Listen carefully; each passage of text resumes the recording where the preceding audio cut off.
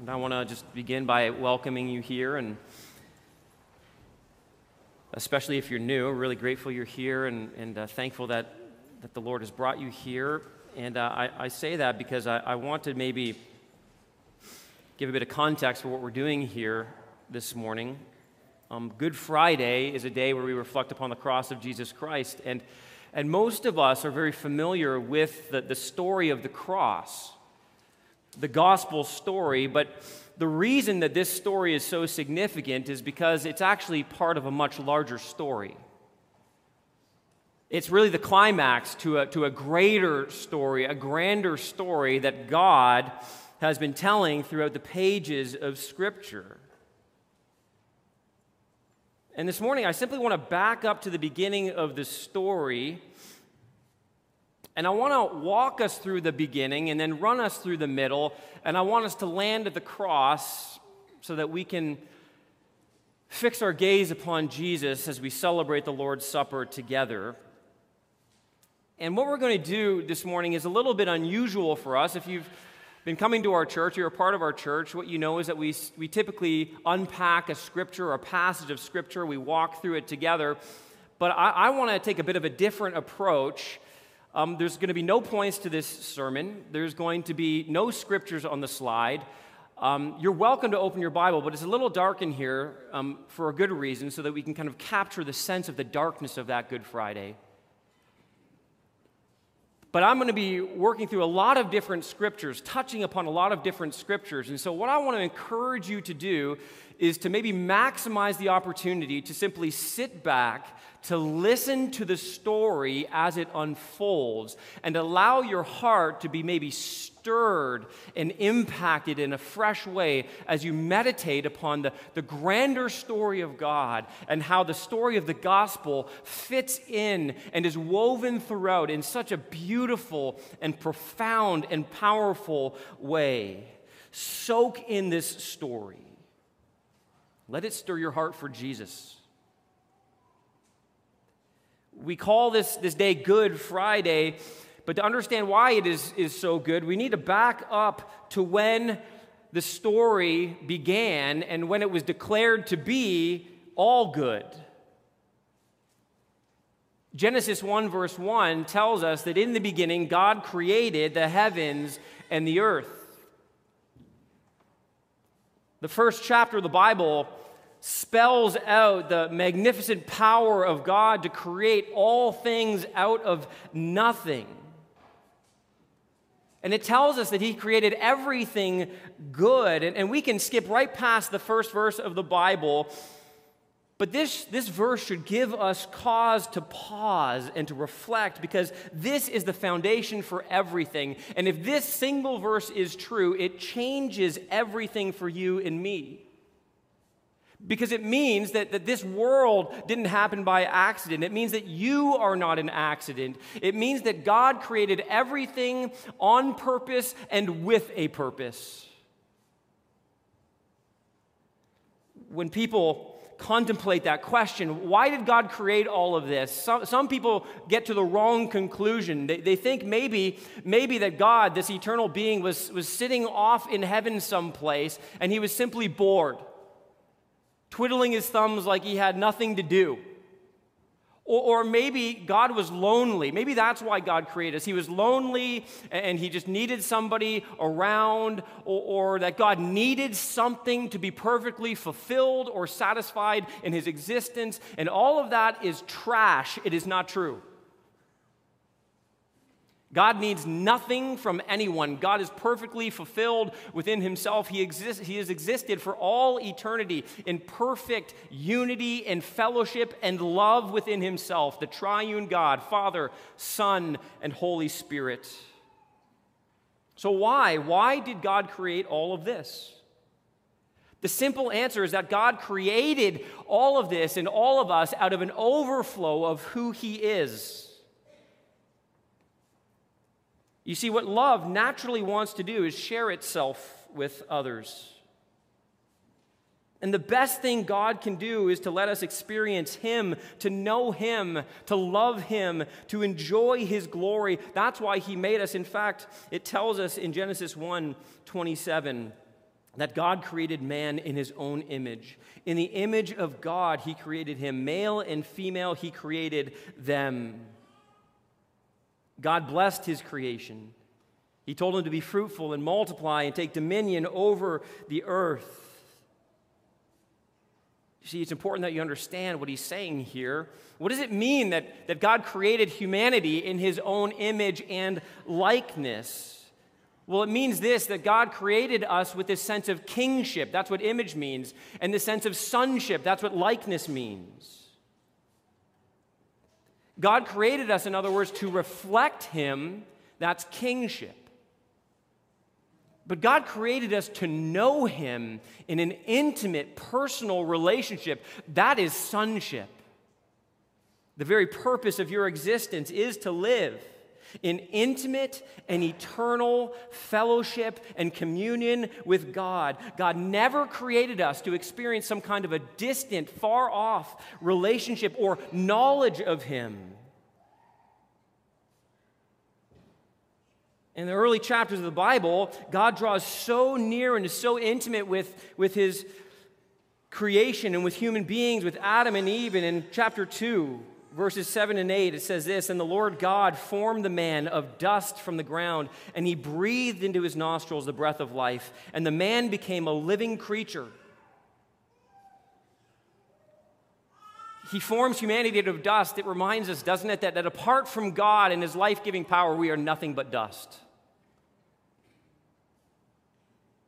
God gave life, and he placed humanity. It tells us in the Garden of Eden, it says, the Lord God planted in a garden in Eden, in the east, and there he put the man whom he had formed. And out of the ground the Lord God made to spring up every tree that is pleasant to the sight and good for food. And the tree of life was in the middle of the garden, and the tree of the knowledge of good and evil. God places man, the pinnacle of his creation, in this garden called Eden. Eden itself, the very word, means delight.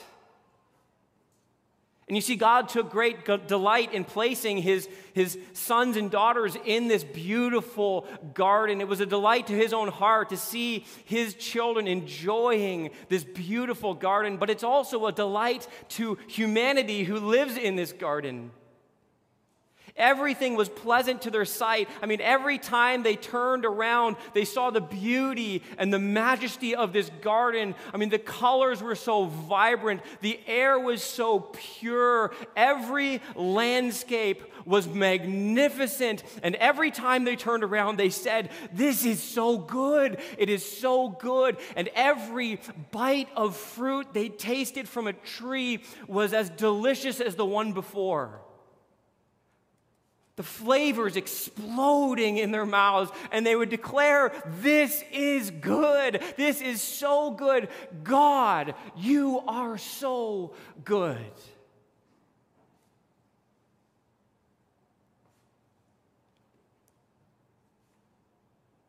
And in verses 16 and 17, it tells us that the Lord God commanded the man, saying, "You may surely eat of every tree of the garden, but of the tree of the knowledge of good and evil you shall not eat, for in the day that you eat of it you shall surely die." Most of us read that and we go right to the command. Don't do this. Don't do this. But I want you to notice the freedom that exists in this garden. It's all yours. Everything has been created for you. Everything has been created for you to enjoy and delight in. You can take from any tree but this one. That's the only one. Everything else is good for you. Everything else is for you. It's yours. But notice that the relationship of blessing comes with necessary boundaries. Enjoyment in God's good world must be both guarded and guided by God's truth. You see, God knows what's good for us. God in himself is good, and so he sets the standard for what is good, and God looks at his human beings, his sons and daughters, and he says, "Listen, I know what's good for you. Trust me, believe me, and if you don't, here's what will happen. The day that you disobey, You will surely die. In the Hebrew, it's a fascinating translation. In the Hebrew, it actually reads like this. It reads, dying, you shall surely die. It's like a father who says to his children, bad, bad. Dead, dead. But you can see, listen, the weightiness to what God is communicating to humanity. Listen, to disobey me is to bring about death and destruction. And fascinatingly, in verse 25 of chapter 2, it says this, and the men and women who lived in this garden, listen to this, it says that they were both naked and were not ashamed. I mean, just imagine that for a moment. No fear, no insecurities, no abuse, no objectification, no jealousy, no wounds. A world that is perfectly good, with no haunting memories, no regret, no hard hearts, no sin, no shame. They knew nothing but love, joy, freedom, and the presence of God. And that is the world that we were created to live in. And that is why this world hurts so deeply. That is why our world is filled with so much tragedy, with so much pain. That is why our world is filled with so much disappointment, so many wounds, brokenness, heartache. That's why we're so confused and torn apart. That's why there's so much despair and destruction.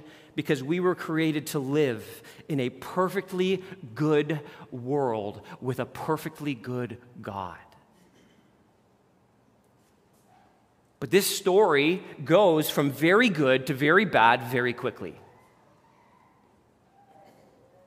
And it only takes 2 chapters, because the moment we get into chapter 3, we're introduced to a new character in the story. Chapter 3 begins by declaring that the serpent was more crafty than any beast of the field that the Lord God had made. The serpent, Satan, tempts Eve to eat from the one tree that she was not allowed to eat from. She takes and she eats, and she gives some to her husband, who also was standing nearby and watched the whole thing unfold, and he takes and he eats. Satan, the liar, the deceiver, the Bible calls him the adversary. He tempts Eve with this offer of real freedom, true joy, true happiness and satisfaction. And he says, listen, has God really said, really? God just doesn't want you to enjoy life. He doesn't want you to experience true life. There's no consequences for your sin. Death? You've never seen death before. How can you be sure that this even exists?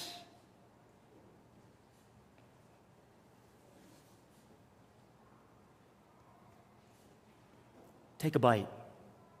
Don't listen to God. Nothing will happen.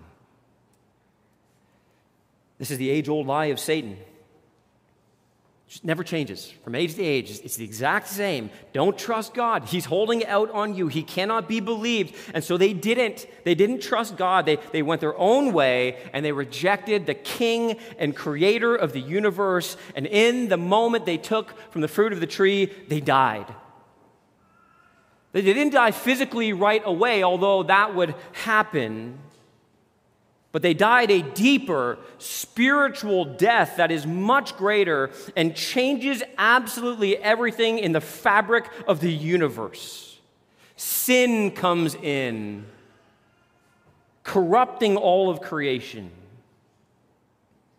It kills everything, bringing about certain death. And in chapter 3, verse 7, it says, then the eyes of both were opened, and they knew that they were naked. And they sewed fig leaves together and made themselves loincloths. In a moment, their innocence is gone. Their eyes are open. They have this new understanding of themselves that is all twisted up and distorted. It's like looking at themselves in a carnival mirror. They felt things that they'd never felt before: guilt and shame and fear and condemnation and pain and regret. So what did they do? Did you notice what they did? They patched themselves up with fig leaves. This is man's first attempt at redemption. First attempt to cover their sin.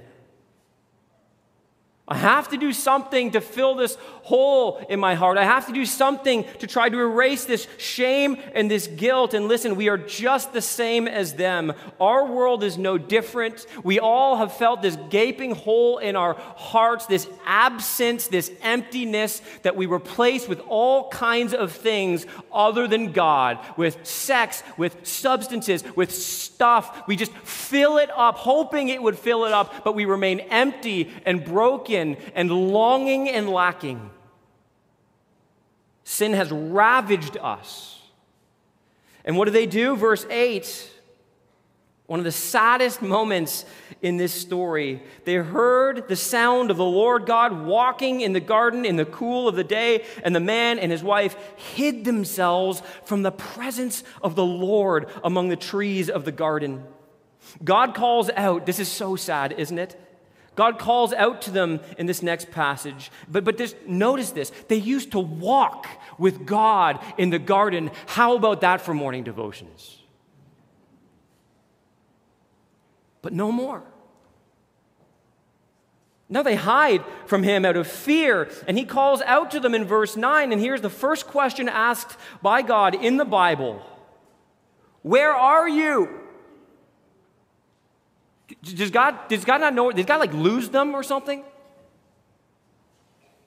Is God confused about where they actually are? Like God is actually trying to look behind the bushes and figure out where Adam and Eve have gone to? No, that's not what's going on. Why is God asking this question?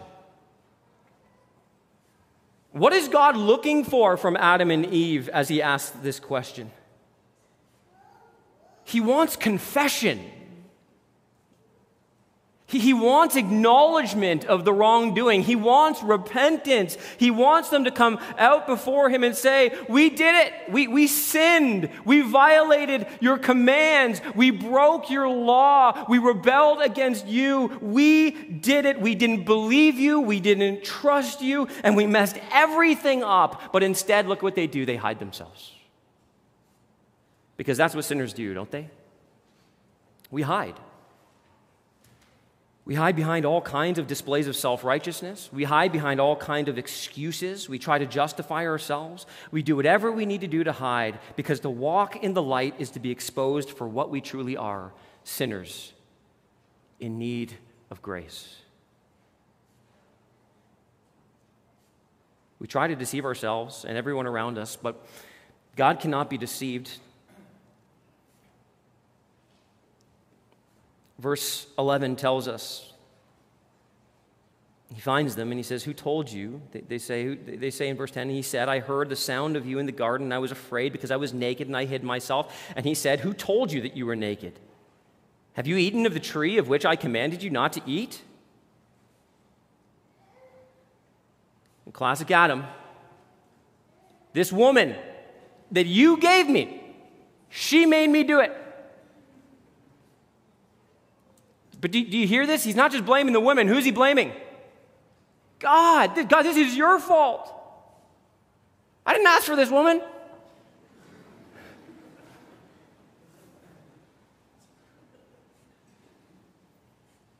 See, sin messes up our relationships, doesn't it? It messes up our relationship with ourselves.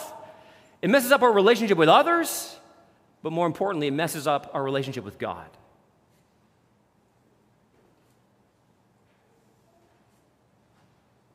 Like Adam, we too blame others. We're quick to blame our situations, our circumstances, other people, and yes, they may influence us, but listen, all along it was us. It was us. It was sin in us that caused us to rebel against God. Sin has killed these perfect, good relationships. There was so much freedom and joy and love, but now there's bitterness and anger and resentment. Listen, sin always pretends to be your friend, but it's only getting close so it can kill you. We're just like Adam and Eve. We deserve what they deserve. We deserve to be cast away from God's presence for all eternity. We deserve to suffer in hell and to pay for our sins. But instead of crushing them, he promises that he would crush another. Instead of judging them, he promises that he would judge another. He promises to pour out his wrath on another. And in chapter 3, verses 14 through 19, he lays out these curses as a result of sin, a threefold curse. On the serpent, he gives this curse that he will remain slithering on his belly, licking the dust of the ground. To the woman, he says, there will now be enmity between your offspring and the offspring of the serpent. And to the man, he says, listen, the ground is going to be hard to work.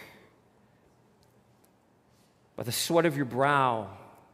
And there's going to be thorns and thistles now that creep up from the earth. It's going to be hard. It's going to be difficult. And there's going to be tension between your relationship now with your wife. And everything is all messed up. It's all broken. And then you will experience physical death. This is the reason for funerals. To remind you that this world is cursed. Every time you see a funeral, every time you hear about another death on the news, you should be reminded this world is broken, this world is cursed. Sin has caused destruction and alienation from God. We are born sinners and we will die because of sin. But the best news in this story is that God doesn't just curse them. Just leave them to this death. Instead, he gives them a promise of one who would come and become a curse for them, one who will guide the rest of history. This promise will now guide the entirety of the scriptures. They will now begin to look for one that from this point on would be the only hope for this broken world. And in Genesis 3:15, we get the glimpse of the gospel that we long for. He says this to Eve, I will put enmity between you and the woman, and between your offspring and her offspring. He shall bruise your head, and you shall bruise his heel. Satan will have offspring, but Eve too will have offspring. And there will be this war, this massive cosmic war against the seed of the serpent and the seed of the woman. But one of her offspring will do something that will change everything. He will crush your head and strike your heel, or you will strike his heel. He, this one, is a singular man who is promised. He who would be born of a woman, he will come and he will crush this serpent, and in the process, he would be wounded. A savior and a deliverer who will stand up to the enemy, who will not believe his lies, but will overcome. And God gives them a sign here at the end of chapter 3. He clothes them with the skins of an animal. Think about what that means for a moment. That means that an innocent animal must die so that their shame can be truly covered. And notice who does this. God does it. He strips off their self-righteous fig leaves and he covers them with the skins of an innocent one whose blood was shed on their behalf. And now this picture reminds them to look for this promised one from this day forth. There is going to be one who comes who will cover all of your sin and shame. They're driven out from the garden, and God posts a cherubim, an angel with a flaming sword, to guard the entrance back into the garden of God's presence. They're driven out into the darkness, into exile, where we are now. And again, the questions now begin to come. Who will the seed of the woman be? Who will take away our fig leaves and give us purity? Who will be struck like the animal and take our place? Who will get us back to the Garden of Eden where we can see God face to face? Who will do this? What will his name be? How will he do this? And the whole Old Testament can be summed up with one word: anticipation. Someone's coming. Someone's coming. And the rest of the Old Testament unfolds. Listen, promise after promise, pattern after pattern, picture after picture to give us greater insight and reminders that someone is coming who alone can fix this broken world and fix our broken souls. And right away, we see the names of the genealogies in the book of Genesis, reminding us, yes, that people continue to live by the grace of God, but they die. They keep dying, and reminding us that these ones who have come before, they're not the one. And we get to Noah. And the question is asked, will this be the one to give us rest? And he does, but not in an ultimate sense. He's a picture and a pattern of what's to come. In Genesis 6 through 9, the world is raging against God in their sin, and so Noah builds his ark. God floods the earth in judgment, destroying everyone and everything except for those who by faith would enter the ark. The waters of judgment would pass over them, and they would be brought through the judgment into a new world. It's a pattern, it's a picture of what's to come. Humanity again rebels against God. They team up and they build a tower, and God laughs at them. And in Genesis 11, he scatters them because of their desire to make a name for themselves. And the wave of darkness goes out. Has God forgotten his promise? No. And in Genesis 12, God plucks this man, this pagan, idolatrous man, out from the darkness. A man named Abram, and he makes to him a promise, a covenant.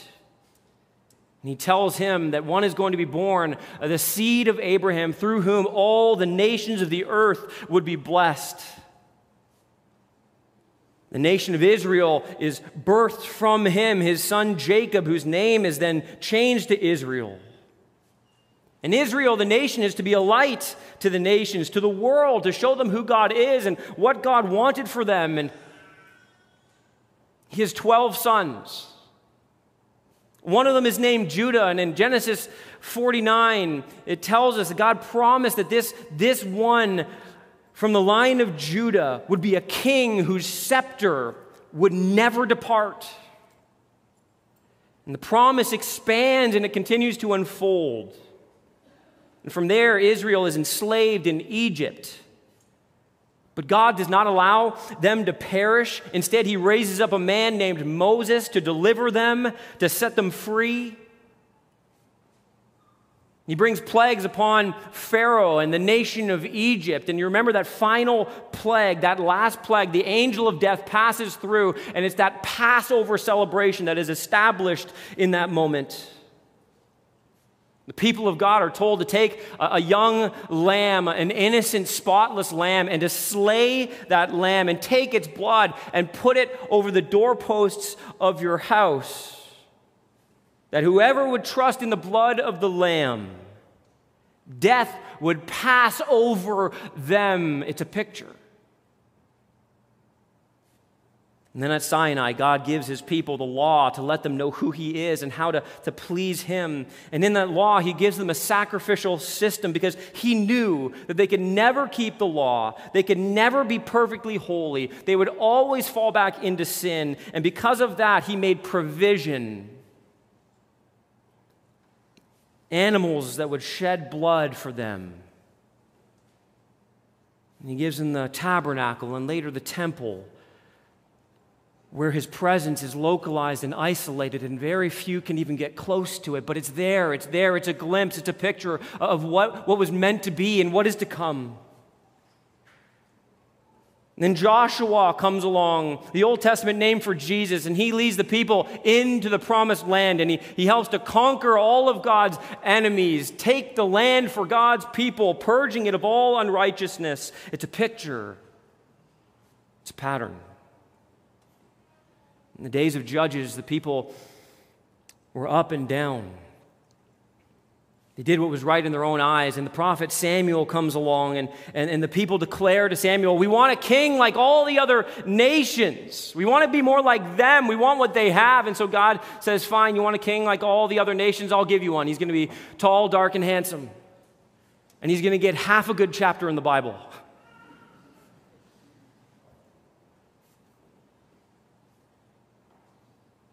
Half a good chapter, then it's all bad for him.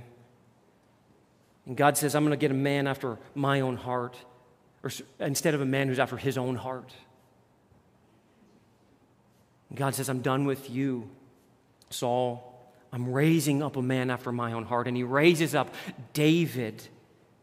And God makes David a promise in 2 Samuel chapter 7, a covenant, telling him that he's going to give him offspring. And one in particular, he says, I will establish the throne of his kingdom forever. You see, the promise is continuing to unfold from the woman to Abraham, from the Lion of Judah to King David.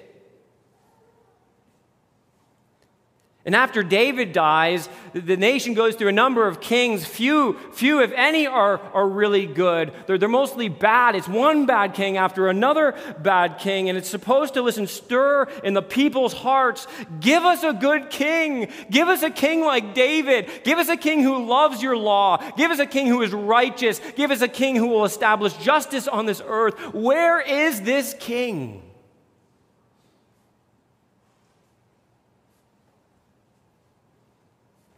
And he gives them the prophets who speak to these kings and to the nation of Israel. And they tell them to repent, for there is one who's coming. And the prophet Micah, in Micah chapter 5, says that this one will be born in the town of Bethlehem, that the name Bethlehem means breadbasket. And Isaiah the prophet in chapter 7 says he would be born of a virgin. And then chapter 53, he says, but this one who would be born, this one would be a suffering servant. He would be pierced for our transgressions, crushed for our iniquities. Promise after promise, and pattern after pattern, and picture after picture, so that the people of God would keep crying out, would keep looking for the one. Who is this Savior? Who is the one born of the woman, born of Abraham, from the tribe of Judah, the king of David's line? Who is the sacrificial lamb of the Passover? And then John the Baptist, in John chapter 1, verse 29, looks and sees Jesus and says, behold, the Lamb of God who takes away the sins of the world. And in the fullness of time, God kept every single one of his promises. He brought Jesus, born in Bethlehem, the bread of life, born into the breadbasket, the light of the world. And as you move into the New Testament, Matthew, he begins with a genealogy, another long list of names. Why? Because he wants you to see that this is the son of Abraham and the son of David. God has fulfilled his promise. Here he is. But he's not just the son of man. John's gospel in John 1:14 says, the Word became flesh and dwelt among us. It is the Son of Man and is the Son of God. It is God himself who comes down and does what Adam and Eve or us could never do. He perfectly obeys the Father, perfectly trusting in him. He comes and he proclaims the gospel of the kingdom. He says, trust me and I will forgive your sins. And we see the blind have sight, deaf people hear, lame people walk, dead people rise. And he did all that God promised that he would do. There was no one else. It was always him.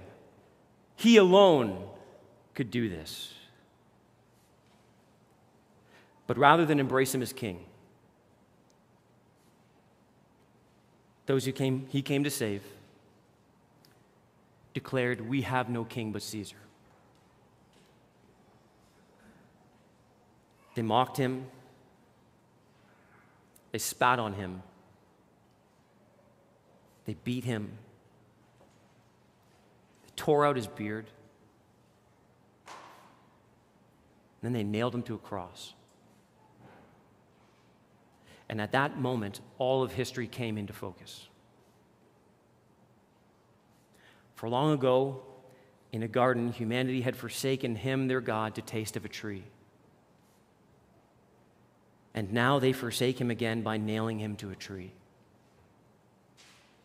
We don't want you to rule over us. We don't want you to be our king. And again, a curse falls. But this time, not on us. It falls on Jesus. That he who knew no sin became sin. Cursed is everyone who hangs on a tree, says the law. He was cursed for us. The first man was once naked and ashamed, and on that cross, Jesus was stripped naked and took our shame. On that cross, he took the wrath that we rebellious sinners deserved. And do you remember what came up from the ground when God cursed the ground? Thorns, thistles. Do you remember what Jesus wore on his head when he was crucified? Crown of thorns. That's our King. No crown of gold or jewels. His glory was to wear our curse and our shame on his head. His glory was to receive the punishment that we deserved. And he hung on that cross, and after he had suffered, he cried out, "It is finished." God's wrath poured out in full, down to the last drag. No more. He drank every last drop of God's wrath. Every promise completely fulfilled in him. And now through his death, he gives a new covenant where there will be no more offerings for sin, no more temple sacrifices, no more lambs. The author of Hebrews in chapter 8 and in chapter 10, quoting from Jeremiah 31, says that this is the covenant I will make with them, says the Lord, that I will remember their sins no more. And under this new covenant, God promises to forgive all of our sins. All sins are forgiven for those who trust in Christ. He will clothe you instead with his righteousness. He'll strip away all of our attempts to clothe ourselves with the fig leaves of our self-righteousness, and he will robe us with his own perfect life. I will remember your sins no more. Listen, no matter where you've been or what you've done, no matter how deep or dark, the blood of Jesus washes you clean if you trust in him. And after he died, the scriptures say that the curtain in the temple was torn in two. It was there to keep sinful people from a holy God. In Exodus 32, do you want to know what was embroidered on the temple curtain? Cherubim. You remember what protected the door of the Garden of Eden? Cherubim. Guarding the door so that no one could enter into the presence of God. And here in this moment, God says, I am fixing it all. Rebels can be made right, and they can come to me if they are willing to come through me. So on Good Friday, we were reminded about what God has done for us. That he alone is the one, that he alone could take our place. That he alone is the suffering servant promised in Isaiah, that he alone is the Davidic king. He alone is the fulfillment of the sacrificial system, that he alone is the Passover lamb. He alone is the seed of Abraham, the one who crushed the head of the serpent, who removes our guilt and shame, who takes the curse of sin, who brings us back into the presence of God, and who will one day, through the power of the cross, bring the new heaven and new earth where all things will finally be good again. This is why it's Good Friday.